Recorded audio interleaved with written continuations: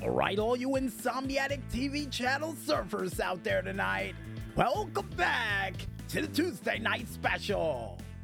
And now it's time for us to go into yet another Insomniatic Fighting Team edition of the As Seen on TV. And the show we have up on the plate for this week is none other than Kirby, right back at ya.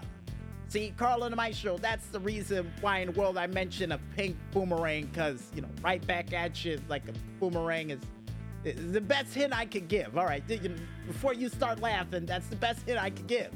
But I'm giving away the whole thing, all right? Well, besides my poorer hints, according to Carl and the Maestro, the meat and potatoes of this said show would feature the young star warrior Kirby, who would wake up 200 years prior to his schedule, only to land and crash land into the small town of Cappytown, better known as Poo Poo Village in the Japanese version of this said show, who was designed to fight monsters and overthrow the dreaded nightmare that was somehow caused by King Dedede and his jealousy. And with those meat and potatoes out of the way, folks, what did I love about this said show? Well, first of all, the fact that they made a show for Kirby. And Kirby being one of my favorite fighters of the said Smash Brothers series, and not to mention after getting a chance to play a couple of the Kirby games, definitely became one of my favorite characters for a long time.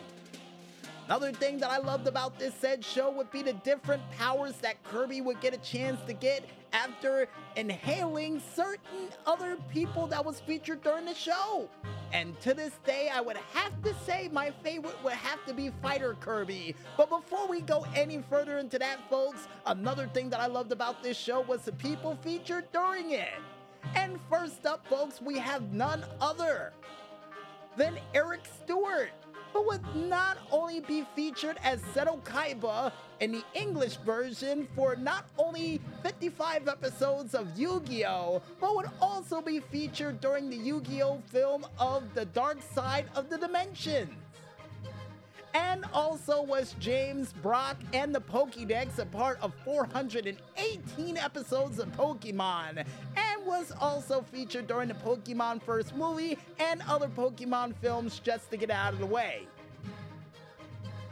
Next up, you would also see Dan Green, who would not only be Yu-Gi-Oh!, a part of the said Yu-Gi-Oh! Series for 223 episodes, but would also play as Knuckles in Sonic X, as well as Elmer, but would also be Professor Spencer Hale and Entei, a part of the Pokemon 3, the movie, The Spell of Unknown. Yikes! Then next up, folks, you would have none other than Kevin Kolak, who would not only be Teddy Cleland, a part of the film of Blue Ruin, but would also be the cop in the diner in the movie The Family, even Rick O'Neil in Waimea, or Wamaya? We'll go with the second one just in case, and also was none other than Tony Falsetto, as well as Cousin Senior and AC Falsetto, and the Falsettos.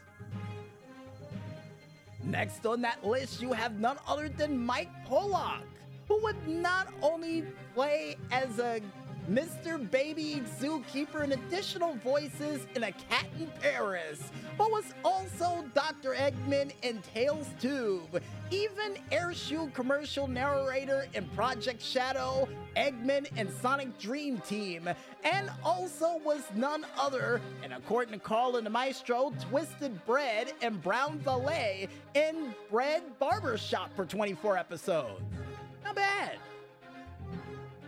Next up on the list, you have none other than Andrew Reynolds, who would not only play Darren in A Simple Favor, even play Trent Oliver in The Prom, Manny in The Bachelorette, Cameron in The Intern, and was even none other than William and Councilmember Number 1 in Invincible.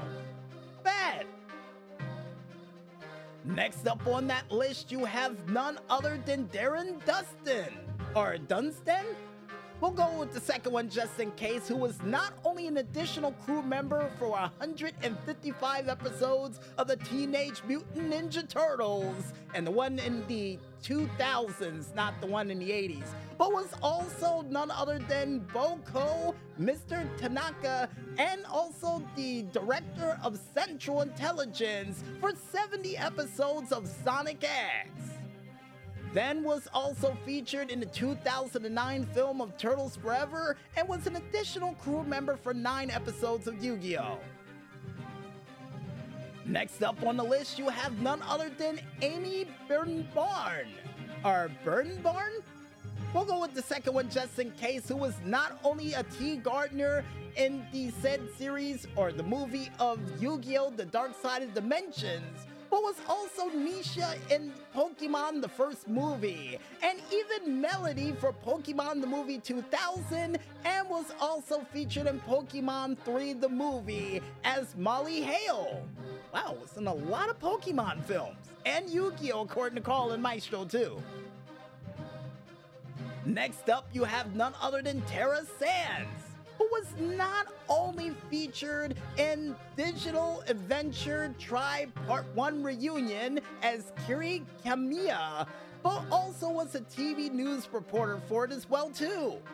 And was also a part of Pokemon the first movie as Bulbasaur and Bulbasaur 2, even featured as Sammy, Sneasel, and Ferret, amongst others, in Pokemon Forever Celebi.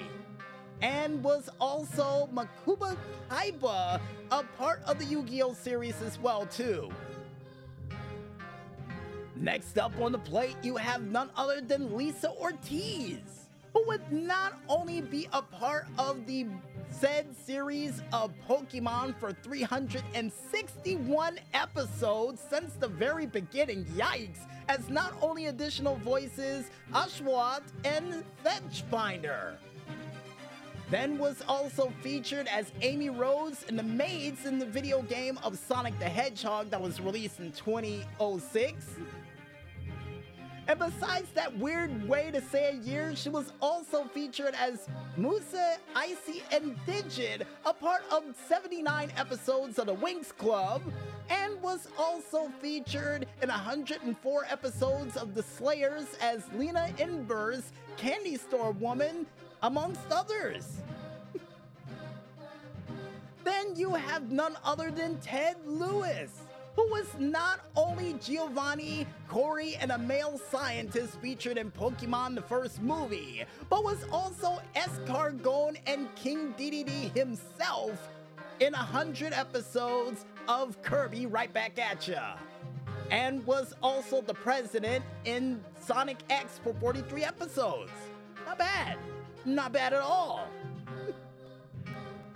And with all those people listed, one of my favorite episodes featured during this show, and definitely a silly one, and more or less one of my favorite episodes in Japanese, would have to be the episode where Kirby, who would actually get the Wadadis to stay alongside with Kirby, and the way they would celebrate is by doing the Kirby dance. And would feature the classic Kirby dance music in the background as Kirby would join in for the dance to celebrate. But unfortunately, in the Kids 4 TV version would not feature that song, which is pretty sad, really is. But another one of my favorite episodes, folks, would have to be the episode where it would feature Kirby turning into Song Kirby and actually finally getting captured by the NME, but destroying everything around them to the point where they just sent them back because he was so, I guess, great or bad at singing. Which is always funny to me. That's almost the same thing as, well, as Wile E. Coyote catching the Roadrunner finally, and then just getting rid of him because he squawked a little bit too loud or meeped a little bit too loud. Yeah, that's what it reminds me of. And with this show officially kicking off in 2001 on October 6th, my brother's birthday, by the way, but unfortunately coming to an end unfortunately almost 2 weeks shy of 3 years, or 2 years according to Carl and the Maestro, coming to an end as of September 27th of 2003, having well over 100 episodes and 2 seasons for those 100 episodes. And seeing the fact that we don't know how to review shows along the lines of TV Guide or any of those other famous TV reviewers that you know of out there, we say this. If you guys want to go ahead and watch a 6-inch high pink warrior try to save a society 200 years prior to his initial launch to have fun and games with his own enemies despite them hating him so much, then I recommend you go out there, pick up your TV channel remotes, and watch that show. And trust me, you will definitely love the first episode to see that little pink guy go and be as adorable as he possibly can, according to Carl and the Maestro. And I guess with that said, folks, we might as well head back to the music once again. And when we return, we'll be back with more streetlight delight than you could shake a streetlight at, as the Tuesday Night Special rolls on right after this. So don't go watching reruns of Seinfeld just yet, folks, and stay tuned.